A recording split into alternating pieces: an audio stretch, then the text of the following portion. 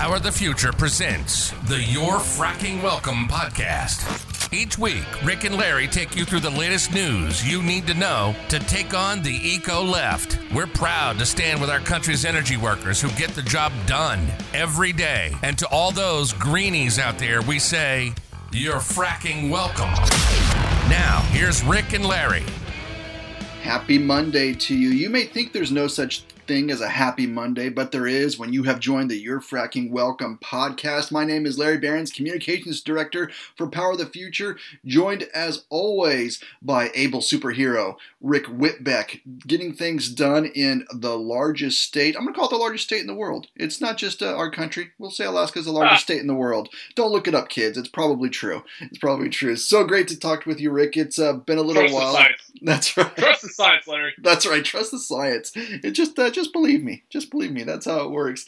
So great to talk with you because we got a lot to discuss this week. We are now on the heels of a new Bureau of Land Management director, and Tracy Stone Manning, by a vote of 50 to 45, was confirmed late last week in a vote that has a lot of folks, scratching their heads because as the Biden infrastructure plan is faltering, as the bipartisan infrastructure plan isn't moving and faltering, so much to do, that's when the Biden administration, and I guess we have to say their strategy paid off, decided to push Tracy Stone Manning through the Senate, and that's exactly what they did, but not without more than a few comments.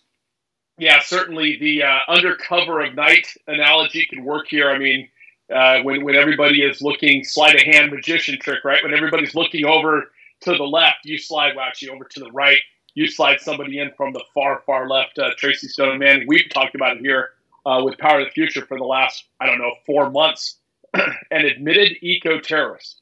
Yes, Tracy Stone Manning abated and abetted a tree spiking group back in the late 80s and, basically turned state's evidence against her fellow tree spikers and against her fellow eco-terrorists.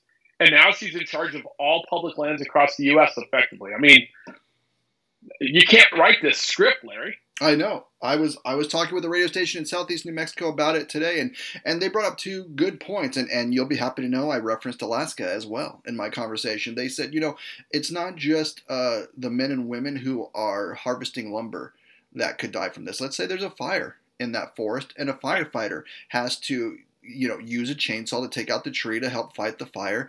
And lo and behold, the spikes are still there, and no one has ever gone in, removed anything or taken that danger away.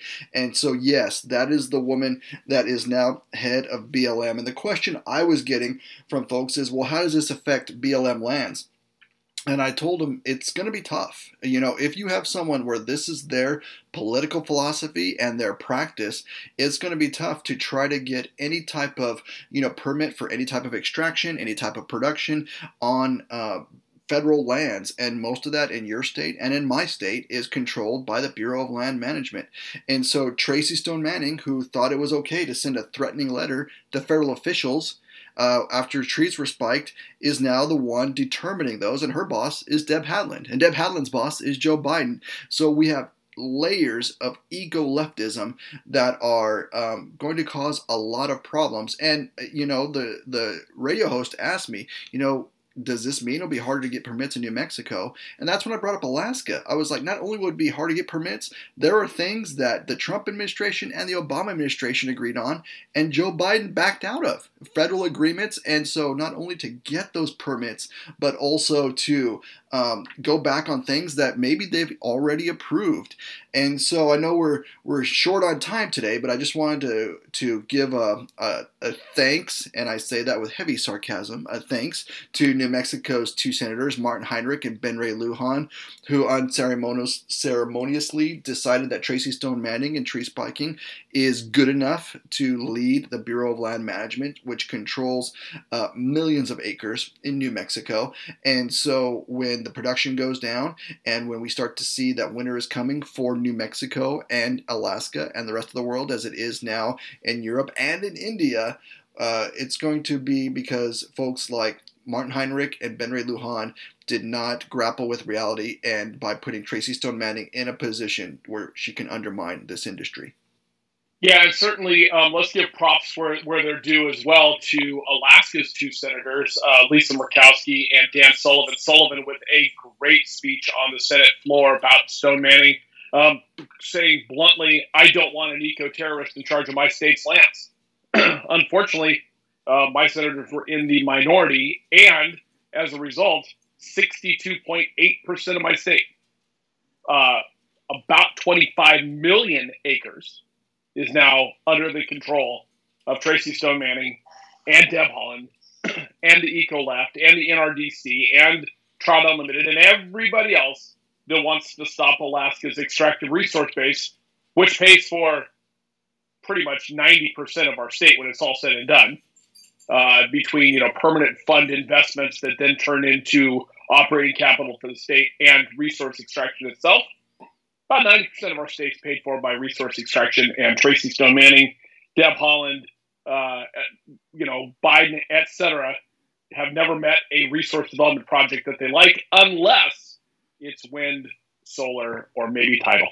Or it's in the Ukraine. Don't forget that as well. Sure. Oh, yeah. Or in China. Yes, they're more than happy. And Senator Sullivan, you're right. If folks can go back and take a look at that speech, it would be really enlightening. He said something that just blew my mind. I'm always learning. Just when I think I can get my head around the size of Alaska, I learned something new. He says the land that BLM controls in Alaska is roughly 1/5 the size of the continental United States. 1/5 the size of the continental U.S. And that's under Tracy Stone Manning's control now in your home state. Yeah. It's like Texas plus Oklahoma plus Mississippi. Wow. If you want to look like that size, right? I mean, it's a little bit smaller than the full state of Mississippi, but if you take Oklahoma, Texas, and almost all of Mississippi, you hit the amount of federal land we have in Alaska. That's just gargantuan. It's hard to wrap your mind around. Well, and there is more going on in the state up there to the north. Rick, you guys have a session coming up? Yeah, so we continue to have problems fixing our budget up here, Larry. We talked about this during the original legislative sessions in both New Mexico and Alaska.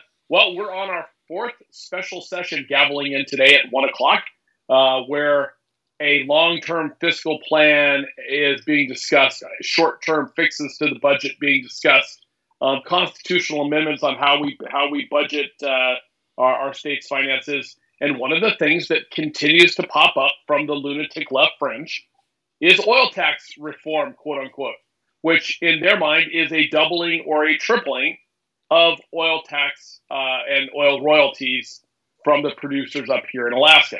They specifically don't like the fact that when BP exited Alaska last year, Hillcorp, being a privately held firm, doesn't have to pay the same percentage as a public company would.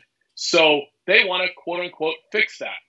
Well, here's the problem with that, Larry, and it's simple economics. I think our listeners and our podcast aficionados can follow this. I don't think the left can, though, because they continue to make a mess out of it. Simple supply and demand. If you make it harder to extract and somebody else makes it easier to extract, what's going to happen? Well, you're going to force the other companies to go somewhere else and leave Alaska. And Alaska is already a high-cost location. Now, certainly, it's a stable location. It doesn't have warlords, and it doesn't have child labor, and it has good EPA regulations. But if you overprice the ability for companies to not be able to make money here, they're going to go somewhere where they can make a profit, Larry, and that would not be good. Well, it doesn't make any sense unless, again, you're just putting the eco left first before any type of priority. And right. I was curious as you were talking there, what is the budget situation looking like in Alaska as this special session goes on? Well, at the beginning of the year, we were about 1.3 billion short. Now, in the federal government's largesse giveaway for COVID, quote unquote, relief, We have billions of dollars coming. So the $1.3 billion budget deficit ends up being a little bit of a surplus, but it's very specifically targeted money. The ability to kind of kick the budget can down the road was able to be done this year because of COVID money. But as you know, Larry, that's a one-time solution. It's certainly not ongoing. And so that's what the special session number 2, 3, and 4 has been called, is to say, all right, we got a one year gimme and a 1 year relief, but that doesn't resolve, the ongoing budget pressure, which next year stands at about 1.5 billion deficit, based on projections. Well, yeah, and you were talking about it there as well with the eco-left groups, and we're seeing it here in New Mexico, their fight to end subsidies for the oil and natural gas industry. And it's incredible to see that, the return on that investment is just absolutely through the roof. And here's a little, we'll give you a little eco-left translation. What you'll hear them say is, we need to diversify our economy. Well, to me, diversification is, we have X, we're going to add Y. That way we'll have X and Y. No, for them, it is, you have to kill one industry and promote the one. And it just so happens that the one you're going to promote is unreliable, failing across the world as we speak, and also enriches people on the eco-left. And so it is something that generally pays less. Yeah, and generally pays less than the jobs that are out there currently, right? I mean, mining jobs in Alaska are 6-figure jobs. Oil and gas jobs are high 5 to low 6-figure jobs for shift work. The last time I looked at a solar technician here in Anchorage, it was paying $26 an hour. $26 an hour times 2,000 hours a year, 52, let's say 55 grand. So solar technicians are half the rate of an oil and gas worker or a miner here in the state. Why are we taking away good 6-figure jobs to replace them with jobs that pay half as much? Well, and not only that, because it's for the earth, Rick. Well, and just like the power it provides, those jobs are intermittent. Right, and they'll talk about the market of the oil and natural gas, and I think it's absolutely different when that is natural market forces. But what they are engaging in is clear manipulation of it. And those solar farms, which I'm sure did great in the snow that you've gotten in the last week up there in Alaska. We keep talking down here in the lower 48 about winter is coming, and Rick's up there, shoveling snow and trying to get around in it. But the fact of the matter is, you need fewer technicians and fewer quote-unquote green jobs to maintain these unreliable sources of power. So it's like I'm coming to you saying, I have this product for you. You're going to have to fire all of your employees. You're going to get less reliable energy that you used to, but don't worry because you're going to pay more for it.